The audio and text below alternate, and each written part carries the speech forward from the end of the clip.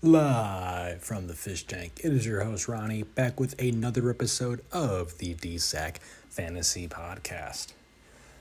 We have an interesting week. We have the first 1 week matchup after the All-Star break for baseball, getting back to a typical schedule. We've got the first round of the WNBA playoffs to recap and a championship to preview because that is in its final week. We have some stuff we think we can go over here from the beginning of football free agency. And we did have the MLB trade deadline today, so I might hit on a few more relevant trades in that regard, just to add some filler. And of course, while there will be no guest today, I'll be reaching out to somebody who wanted to postpone it a little bit till later in the season, potentially for next week.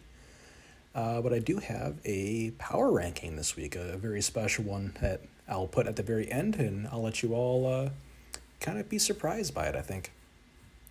Well, we'll see, because I want to be very clear here. This was at the behest of people who gave it a hot sauce in the group chat. So this isn't something I would necessarily want to do on my own accord, but the people want it apparently, so the people get it, because I am, of course, a man of the people.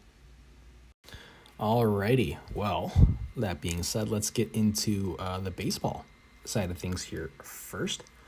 Leading off here, we had two trades go down. We had Adolis Garcia and his minimum contract traded for a third, 2 fifth rounds, and Carlos Carrasco. So Ping here getting pitching, but most importantly, getting 3 draft picks. You might think a third and 2 fifths aren't exactly great, but I would take Ping over anybody else in this league personally when it comes to using late round picks to get the best value.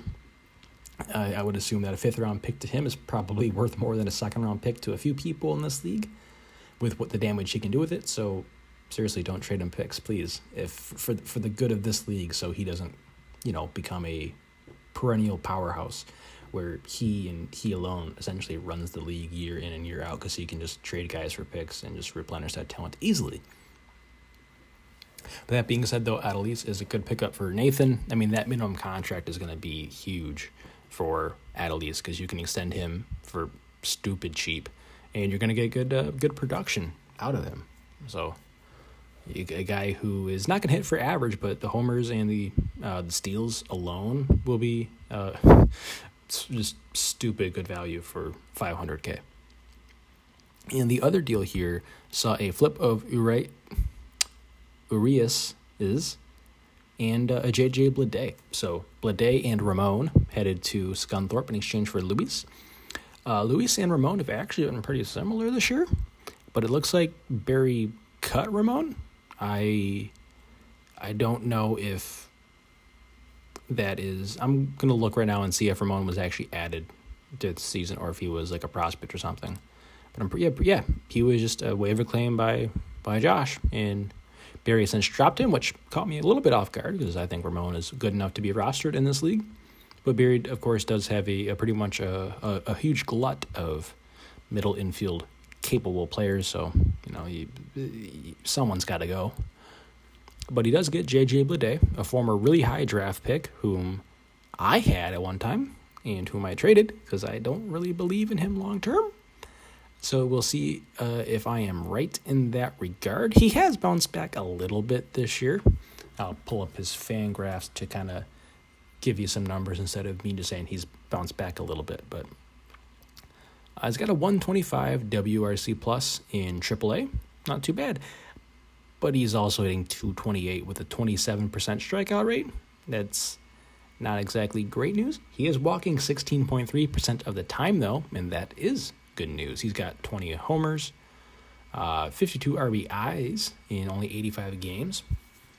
His brief minor league experience, or major league experience so far, has not been good, but it's been 10 games. So that's nothing to base an opinion off of. So at this point, I think he's probably set up to be a very low average guy who can maybe pop a few homers, drive in some runs. We'll see if Miami can build a team that he can thrive in.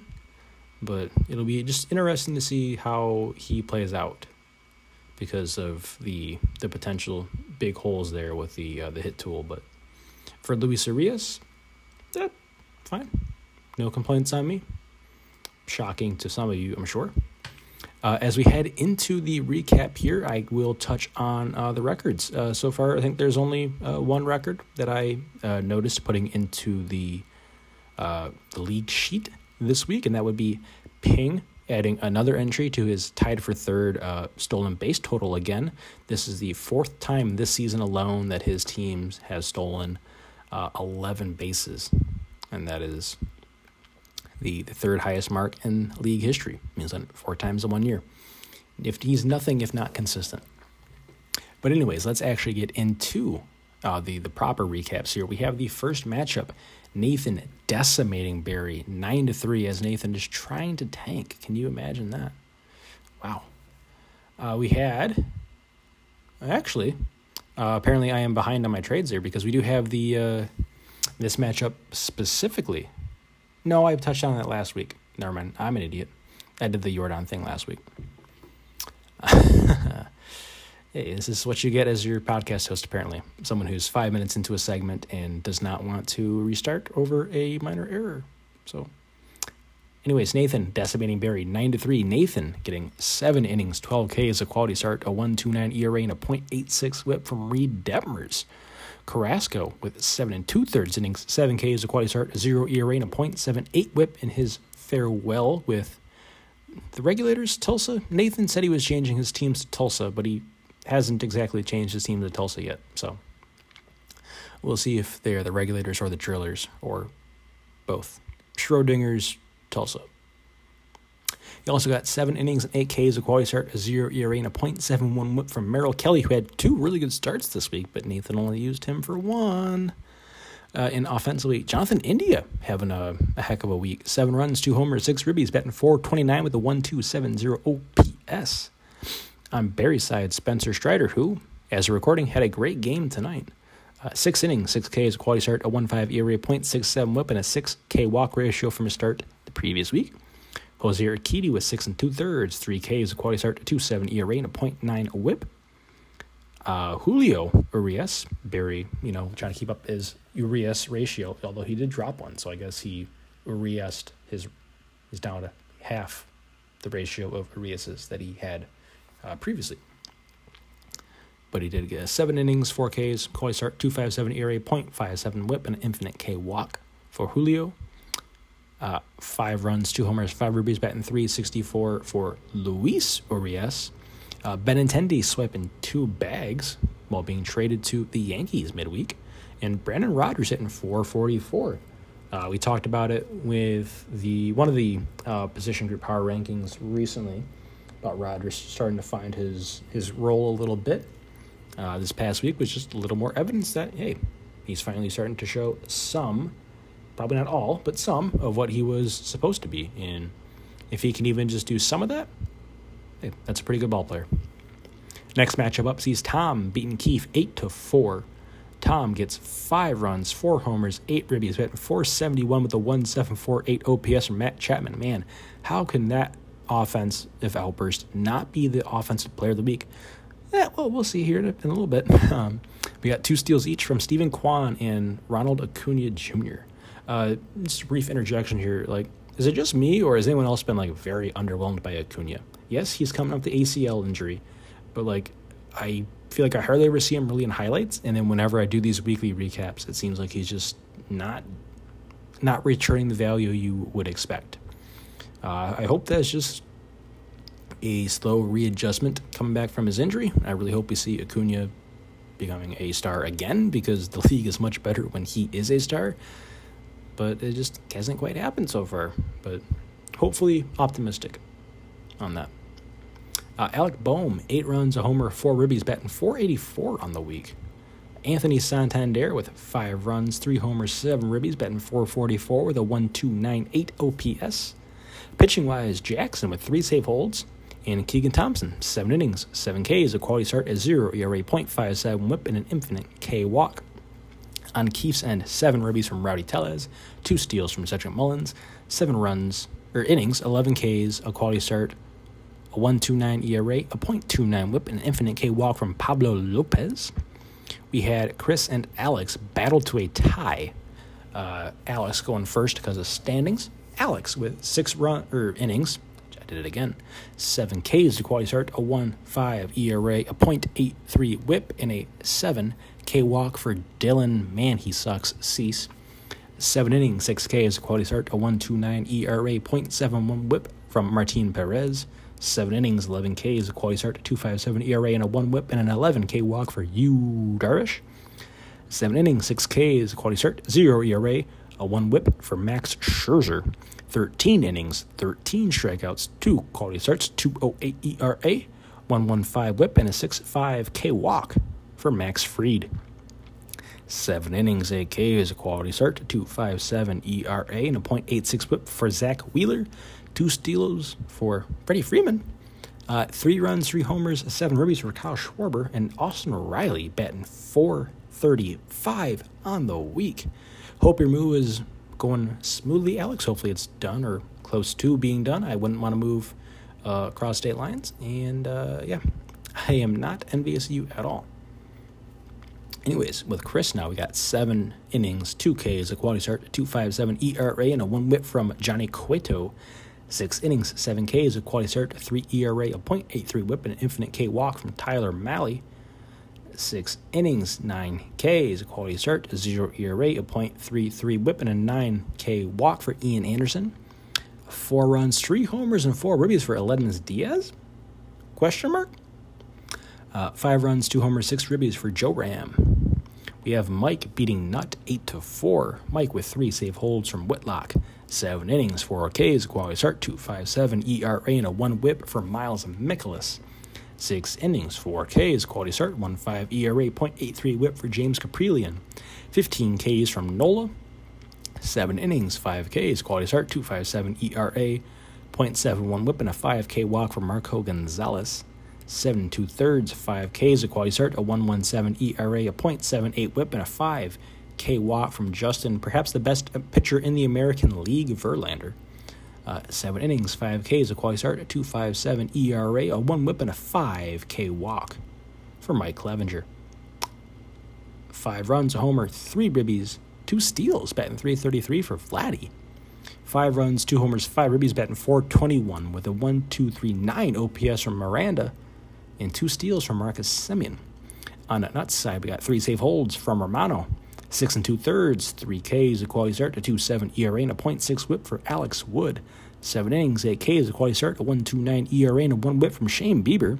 6 1/3, 9 Ks, a quality start, a 1.42 ERA, a .95 whip, and a 4.5 K walk from Brandon Woodruff, and 8 ribbies from Randall Grichuk. Our penultimate matchup sees Josh beating Paolo 7-5 in a close one. 8 ribbies from Voigt, 7 ribbies, 2 steals from Xander Bogaerts. Castellanos hitting .400 on the week. 3 safe holds from Clase. 11 innings, 12 Ks, a quality start, a 0 ERA, a .82 whip, and a 6 K walk for Ranger Suarez. Having himself a nice week after being in the doghouse for most of the season for Josh. 6 innings, 11 Ks, a quality start, a 1.5 ERA, a .67 whip, and an 11 K walk from Alex Cobb.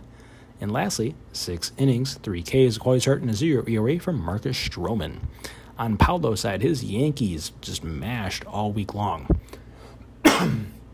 LeMahieu does not even make the recap, and he was pretty good. But you want to know how... what's his face? Matt Chapman does not earn Hitter of the Week because Aaron Judge had 7 runs, 5 homers, 10 ribbies, and a steal, batting .348 with a 1.483 OPS. That man is not human. Jurickson Profar with 6 innings. That'd be impressive if he had 6 innings, but he has 6 runs, actually. 3 homers, 6 ribbies, batting .364 with a 1.234 OPS. Anthony Rizzo with 5 runs, 3 homers, 5 ribbies, batting .375 with a 1.483 OPS.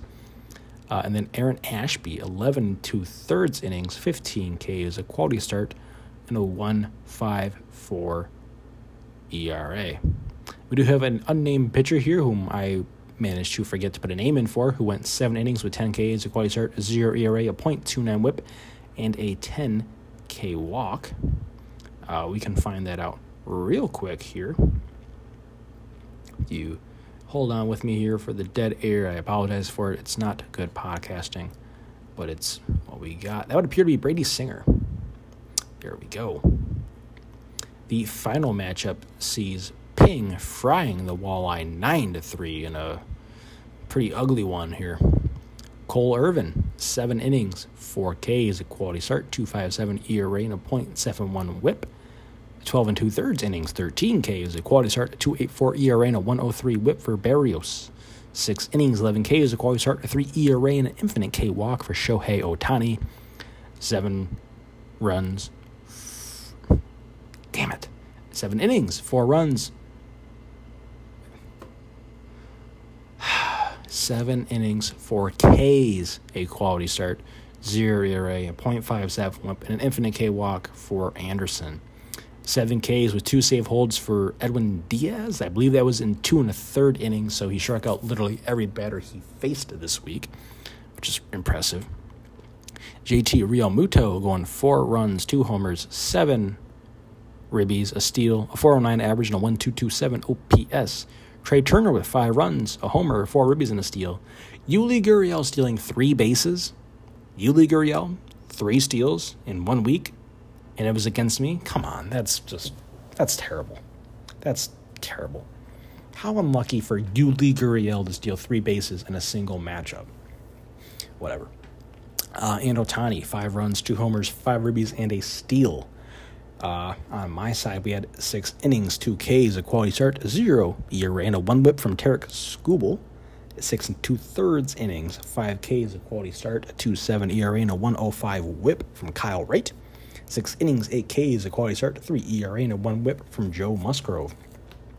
13 innings, 20 Ks, a quality start, a .54 WHIP, and a 10 K walk from Carlos Rodon.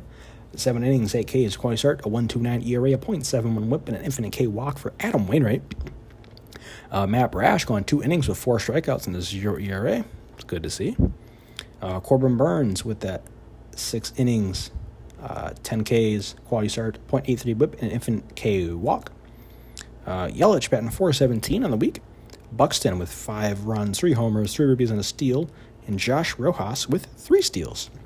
Looking here at the categories for the week, it was dominated by owners whose names begin with the letter P.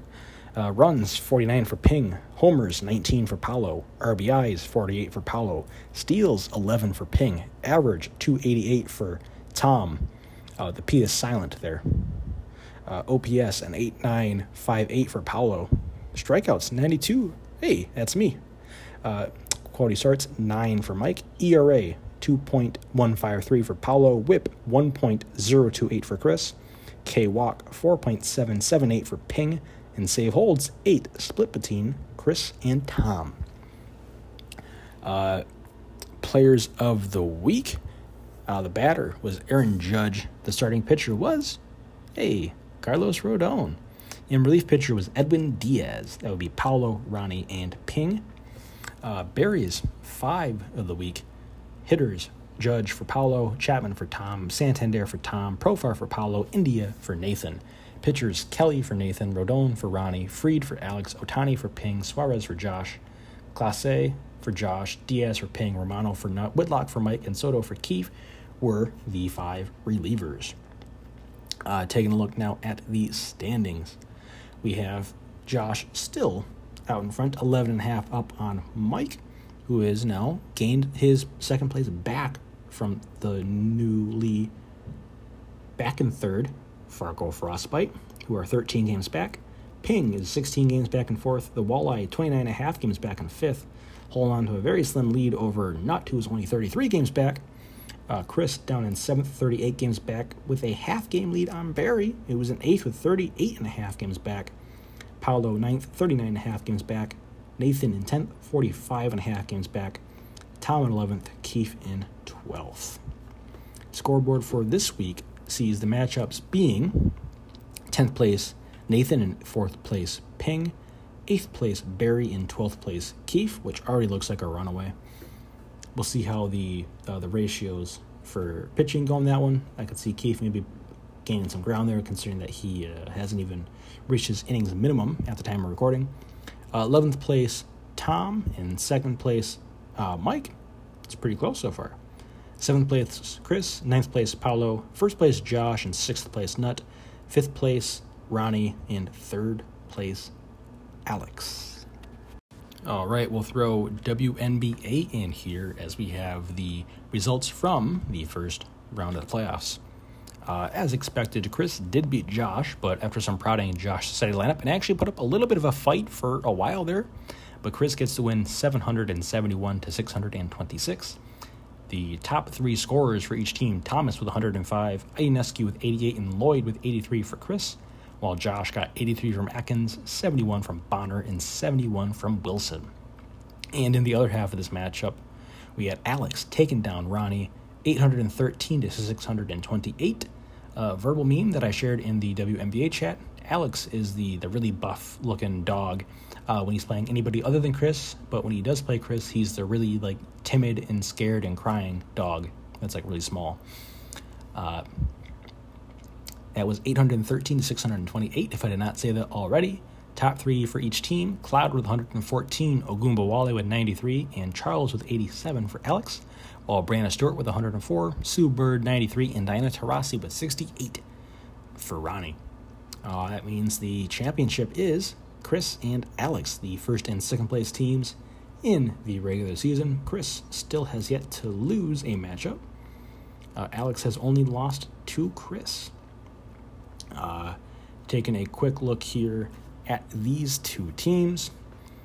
Alex now going without Ogunbowale today, who missed the game with an ankle injury. It's unfortunate. You can only assume that Chris's goons had something to say about that. Meanwhile, Ionescu put up 56 points tonight. Sounds about right for what Ionescu does on occasion. While we're speaking for today's matchup, this is the first day this week of games. Natasha Cloud with 44 on Alex's side, Kalia Copper with 36 as well. Chris also got 44 from Alyssa Thomas, who triple-doubled tonight. So 313 to 214 as we speak. Chris has a 99-point lead. We'll see if it lasts, but I think there's probably a pretty good chance that it does. Should be hopefully a really good finals. And a conclusion to the first and perhaps only WNBA season that we've ever done.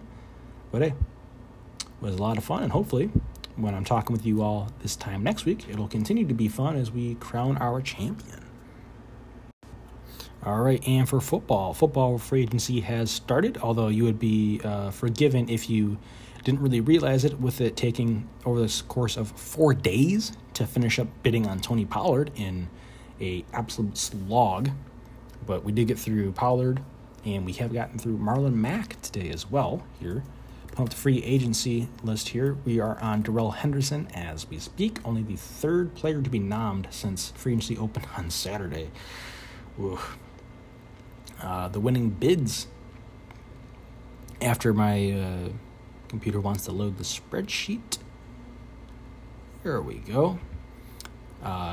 Tony Pollard went for 4 years at $15 million for a total of $60 million, and Marlon Mack went 2 years, $8.5 million for a total of $17 million. The Mack deal in particular was a lot to me. I think I'm probably the biggest Marlon Mack fan in this group in terms of the player, but apparently not in terms of fantasy, because I cut Marlon Mack with I think a $9 or $10 million average annual value, and he got nearly all of that back in free agency bidding on a team in Houston that, to be quite frank, is pretty bad and has Rex Burkhead and Damian Pierce also in the backfield. I would not be shocked if Marlon Mack is not even a flex play when you look at the end of season standings and how many points these guys put up. But hey, there is potential there. There's not exactly a defined back in the backfield already. Burkhead gets his touches here or there, kind of at the goal line too a little bit. Pierce is a rookie who we haven't seen yet.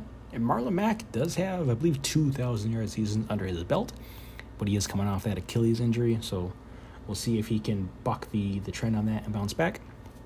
Meanwhile, Pollard has a really good chance to be a weekly flex play with how Dallas has divvied up the running back touches in the last couple of seasons. And with how short the lifespans of running backs are, I wouldn't be surprised if he overtakes Zeke at some point. I don't know how long Zeke is under contract for. In fact, I will Google that right now. But Tony Pollard has shown to be pretty good when he's getting his time and getting his touches. Okay, looks like Elliott he's under contract for a long time. Never mind. So, yeah, I can't imagine Dallas. Zeke does, I guess, have an opt-out here coming up, I believe, before next season. So this could be the last season of his deal if he does opt out.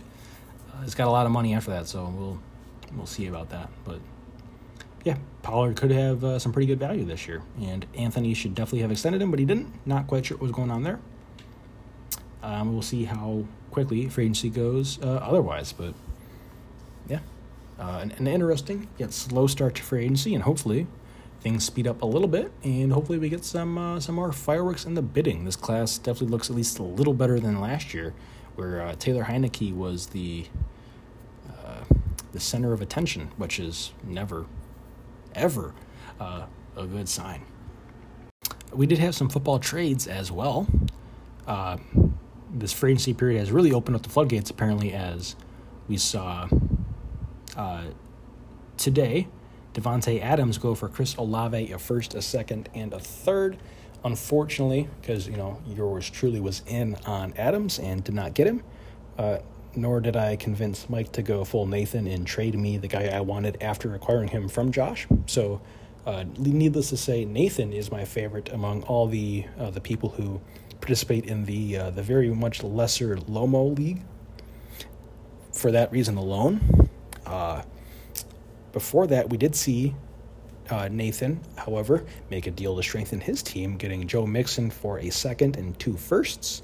Josh really selling off here as he tries to go full tank after leaving the draft, the startup that is, with a strong roster on paper. We had a trade between Keith and Sean. Keith getting a bunch of suspended players, Deshaun Watson, Calvin Ridley, and Elijah Moore, who was not suspended, by the way. The first two are, of course, for Mac Jones and Tyreek Hill. I like this for Sean as it gives him actually 2 quarterbacks the full season, as opposed to 2 quarterbacks for only about half the season. He gets another big-name wide receiver in exchange for Calvin Ridley, who will be missing the whole season. So Keith, in his very much youth-friendly build, we'll see if that means he takes a step back. He does upgrade over Mac Jones, even though Deshaun Watson is an absolute prick who should not be playing football for the foreseeable future. In 6 games is a slap on the wrist, to be quite frank. But he does get an upgrade there. It's Elijah Moore. I do like him and his ceiling. I think he could be pretty good. And then Calvin Ridley will be pretty good when he comes back, he'd have to think. We'll see if that is with Atlanta or with a different team. But so for the now, it's huge for Sean. Could make him a real strong contender. For the future, probably best for Keith. But Keith is definitely a future-minded team that just happens to be really good right now. And he's really figured out how to properly value contracts in football. Because I've said before, I'll say it again, I think the contract structure in football is very unbalanced compared to the other leagues. But hey, this, as Chris always says, it is early, and maybe I'll be proven wrong as we get into different forms of free agency and we get stronger classes as owners cannot re-sign players from the startup at some point. But still feels a little off to me. And finally, with football, Laviska Shenault and a third for Dawson Knox's signing rights. This came about because Barry mishandled his extensions and somehow left Knox not extended and ran out of room, and traded him for pennies on the dollar for a very hyped up receiver prospect who just never really panned out in his first 2 years. The odds of him making it now are probably slim after the first 2 years, but he is still in the NFL and he is still going to be, well, he is on Jacksonville though, and Jacksonville kind of went ham on receivers this offseason, so we'll see if Shenault does anything. The third rounder, it's a third rounder in football. Third rounders don't really usually turn out much here because that's picks 29 through 42. And then Knox actually was very productive last year. Probably I think he might have been a top 5 tight end, if not like top 7 or 8. So it's a great pickup for Alex and able to extend him at a very reasonable rate for that tight end production here. All right, we have the baseball real-life trades here. I figured I would touch on a few of the important ones just to add some content here because it is very relevant for us. Off the top here, literally the first thing on the ESPN tracker here I have is Tampa Bay sending Brett Phillips to Baltimore for cash. Sorry, Nathan. I think we all like Brett Phillips, even if we aren't all Rays fans. We have Raisel Iglesias to Atlanta. Atlanta's a pretty good bullpen, pretty good team. So even though Iglesias may or may not be the closer still, probably should still have a good chance to get some holds. Whit Merrifield traded to Toronto. Notably unvaccinated. We'll see if Whit follows through on his statement to get vaccinated if he goes to a contender. That is, especially considering that Toronto plays in Canada. We'll see how that goes. But Whit has definitely fallen off a little bit. Hopefully being in a stronger lineup will increase the counting stats a little bit. We have, in my opinion, one of the more confusing ones, Montgomery to St. Louis for Bader, going back to New York. A deal that deals with 2 walleye. Hate seeing Montgomery go, as I think he's a pretty strong 3-4 for most teams. The Yankees, of course, with the addition of Montas, kind of pushes him out of that top 3 easily. But especially being a lefty, adds a different look to the lineup. Not exactly a hard thrower, but I think he has some pretty good stuff. Very dependable, just kind of takes the ball every 5 days. More often than not, you're going to get a good outing from him, and I think he's undervalued, I think, by a lot of people. And going to St. Louis will be good for his fantasy outlook because he's going to have he's going to have a better ballpark behind him. He's going to have a huge defense behind him as well. Even with, notable Gold Glover Harrison Bader leaving St. Louis. Bader, of course, still hurt, plantar fasciitis. He's in a walking boot for a little bit. But he's going to bring Gold Glove defense to center field for the Yankees. Presumably, in my opinion, to start, because you don't trade Jordan Montgomery to not have the guy start. And Bader's going to be a big upgrade over Hicks defensively. I think his issues hitting are a bit overblown. He's a career 99 OPS plus, so pretty much league average. And if you're going to get Gold Glove defense from a league average bat at a premium or defensive position, okay, cool. I believe this also saves him a little bit of money. Perhaps that's to give Aaron Judge a contract extension. And you can roll out Benintendi, Bader, Judge in the playoffs. Depending on what you do with Benintendi, maybe Hicks goes in left field next year, or you bring Benintendi back, or even Stanton in left field sometimes. Syndergaard going to Philly. Not good for Syndergaard because Philly is a bit of a small park, and their defense sucks. But hopefully for Chris that works out because, Syndergaard is a fun pitcher, even though his stuff is a little bit diminished from the injuries. Would at least like to see him, kind of succeed there with Philadelphia, even though the defense, as I mentioned, will not help that. Let's see. Drury going to San Diego. We'll see if Drury can keep up his hot start. A little skeptical about it, but hey, you never know. He could have just broken out a little bit after kind of being a guy who people thought was never going to turn out what he was supposed to. Still don't quite understand where he's going to play because that infield is now pretty packed in San Diego, as we will get to here in a bit. Tyler Mahle to Minnesota gets him out of Great American Ballpark. Great news for Chris. Yep, pretty good pitcher, and I think he'll actually he actually has some pretty good underlying numbers already, but I think he'll bounce back and definitely be worth more value than what Chris currently has accounted for him salary-wise.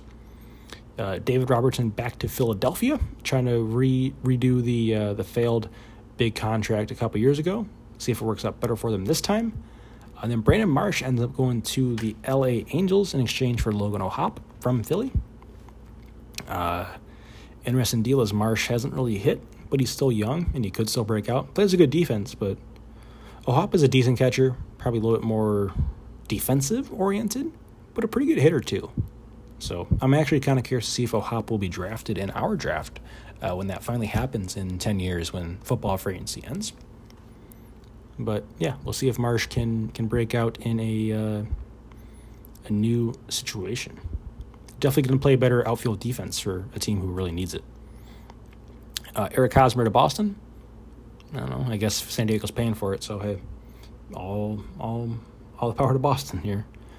Joey Gallo to New York. Yep. The Yankees desperately needed to get away from Gallo, and Gallo desperately needed to get away from the Yankees. Hopefully for Gallo it works out. Genuinely like the guy. Great dude. Just didn't cut it in New York for a variety of reasons. I guess next up will be the Soto trade here on ESPN's tracker.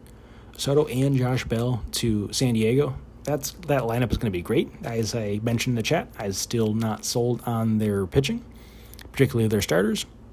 Joe Musgrove, stud. Yu Darvish, a stud most of the time, but he's a little bit more prone to blow-ups than Musgrove is. Sean Manaea had some really good stuff in the first half, has been pretty bad since. And then I just don't really trust anyone else in that rotation, like at all. And in a 7-game series, that's not great to rely on 2 starters to win you 4 of those games out of 7. But hey, the offense is loaded. You're going to get Tatis back at short. Machado still at third. Cronenworth playing a great second base. Josh Bell, who they also got in this deal, will be playing first base. So that's where my confusion with Drury comes in, but he can play a few positions, and I'm sure they'll kind of move guys around.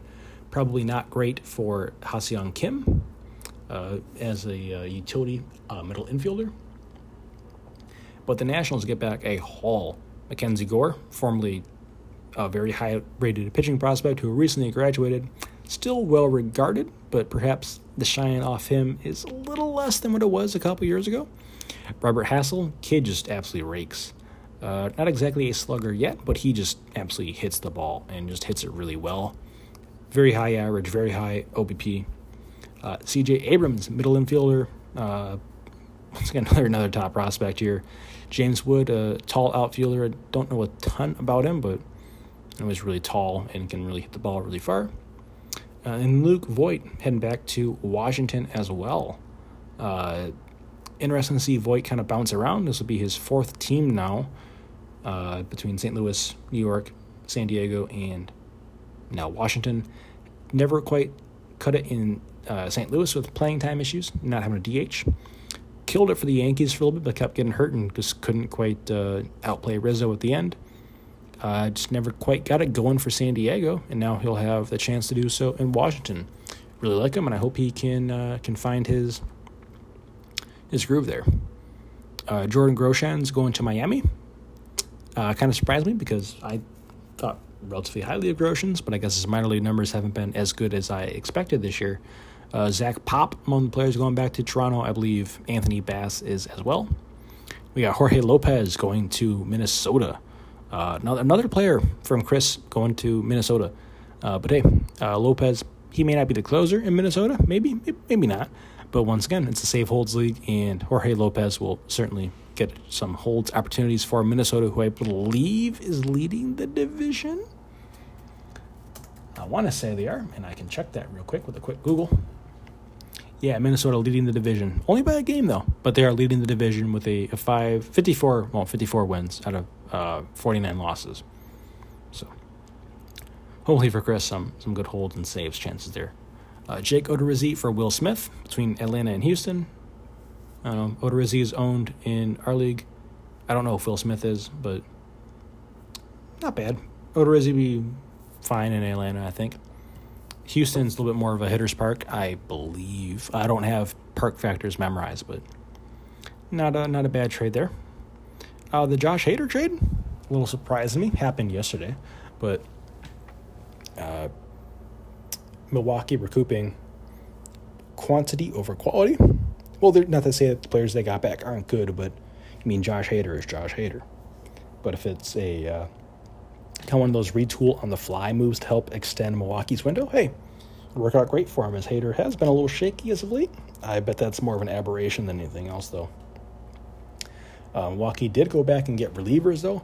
Matt Bush, former top prospect and I believe it was a shortstop, too, who converted to pitcher after having a few run-ins with the law. They also got a few other relievers who I believe will be coming up here later in this. Jose Quintana with a walleye going to St. Louis again. So rinse and repeat with Jordan Montgomery, but older, a little worse. But hey, he's going to a great defense. So that's good. Tommy Pham of Boston. That feels like a beef between fans and player just waiting to happen. Christian Vasquez going to Houston. Bogart's not very happy, of course, with Vasquez leaving and quote-unquote nobody coming in. So, hey, maybe Tommy Pham will slap Bogarts for that remark. But interesting to see what Boston is doing by the half-sell, half-buy mode. Frankie Montas and Lou Trevino go into the Yankees. As a Yankee fan, I'm not exactly going to get overly upset about any of the prospects they dealt away. Prospect hugging can be kind of stupid in real life, even though I'm guilty of it in fantasy. Hey, double standards and all. But Montas is pretty strong, probably the best non-Castillo pitcher on the market. Lou Trevino, a reliever with a track record of being good, who's been kind of bad this year. We'll see if Matt Blake can go full Clay Holmes with him. Trey Mancini going to Houston, that just sucks to see. You love Trey Mancini. It's a great story. You really think Baltimore could potentially use him as a cornerstone to build around and have a face of the franchise and a fan favorite. And instead, he goes to play for probably the most hated team in baseball. Is what it is. Scott Alfrost to the Yankees. Sidearm righty gives the Yankees a different look. Pretty good strikeout stuff. Nobody has him in our league, though, I don't think. David Peralta going to Tampa Bay. Well, he's better than Brett Phillips, I guess. Hey, our own Chris Martin going to L.A. Enjoy L.A., Chris. Weather's nice this time of year. There's the aforementioned Luis Castillo trade for Noel V. Marte, Levi Stout, Edwin Arroyo, and Andrew Moore. Goodness. Good news for Castillo, who gets out of the Great American Ballpark and goes to Seattle. It'll be great for Castillo and such. Great for Mike, who made the trade with me, kind of hoping that Castillo would be moved, and that move pays off for Mike in that respect. Benintendi going to the Yankees. The Yankees get an outfielder who can play left field, who can hit for contact, adds a good dynamic to the lineup, and he's lefty. And that's pretty much anything of relevance there. 12 minutes, it's longer than I expected, so hopefully you all enjoyed my half-baked commentary, which you probably all disagree with.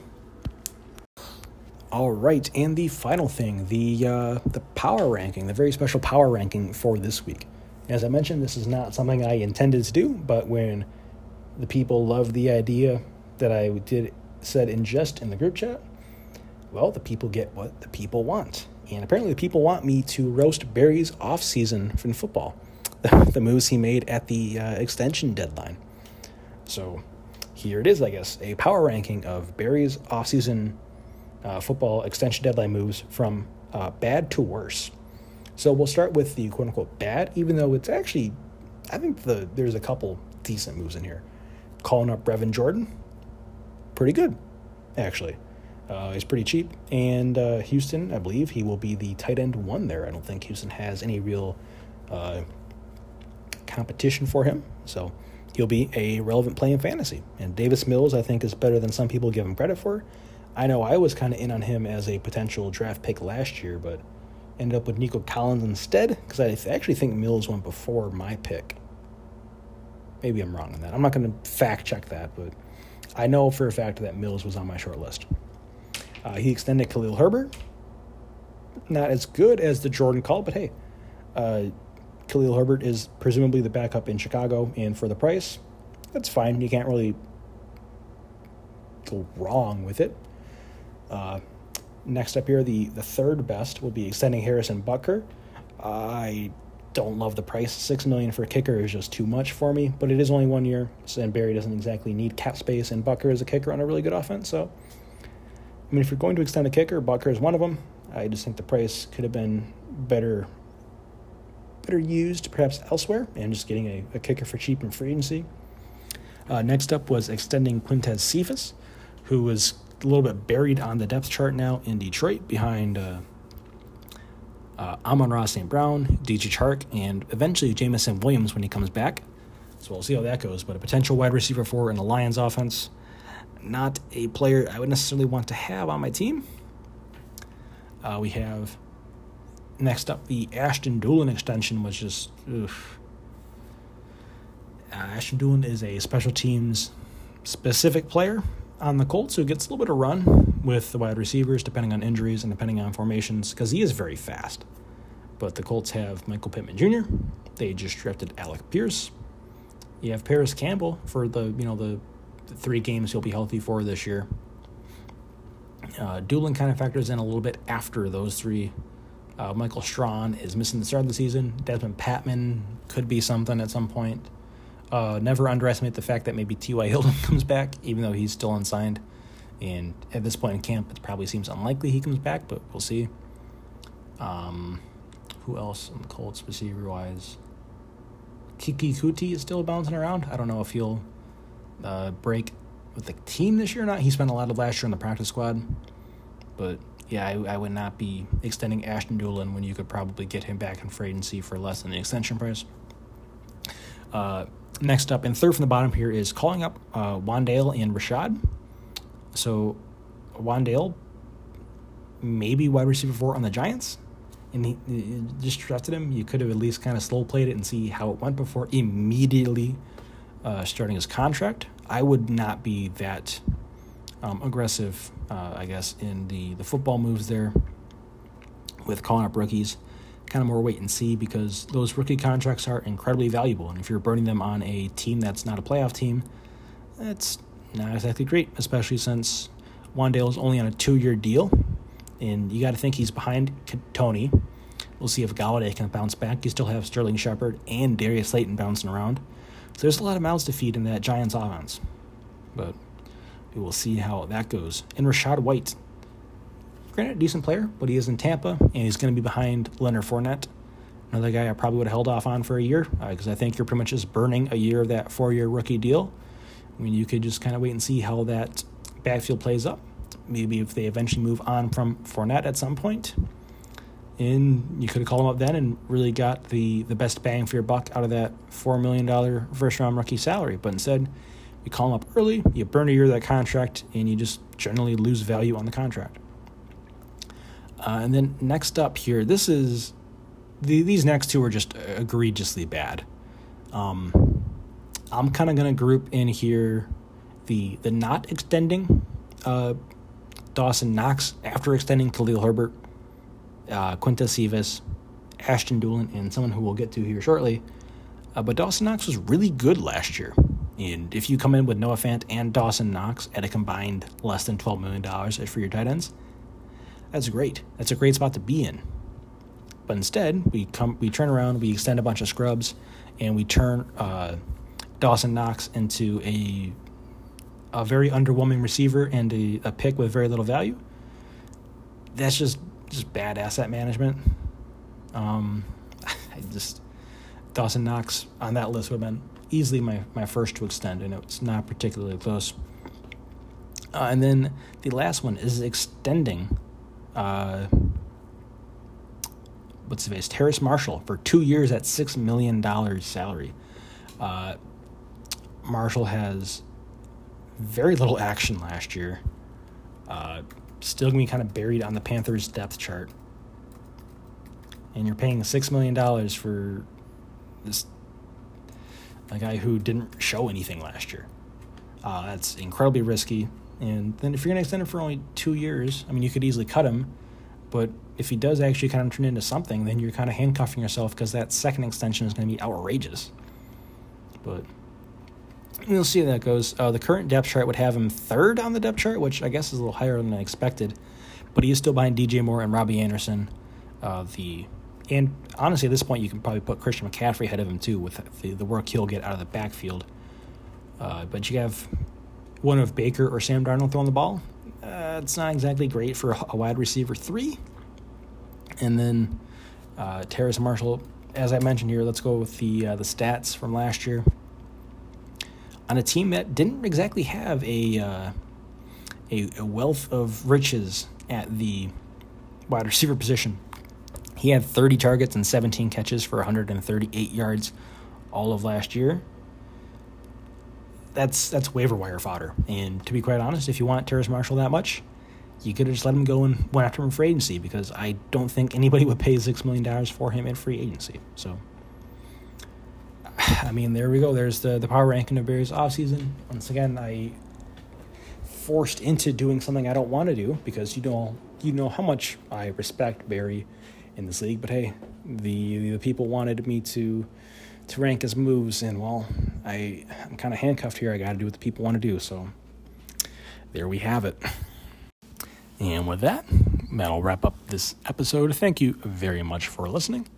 Hope you all have good weeks, with the exception of Alex in baseball, because please, I really want another win. I got to get some breathing room here in the standings.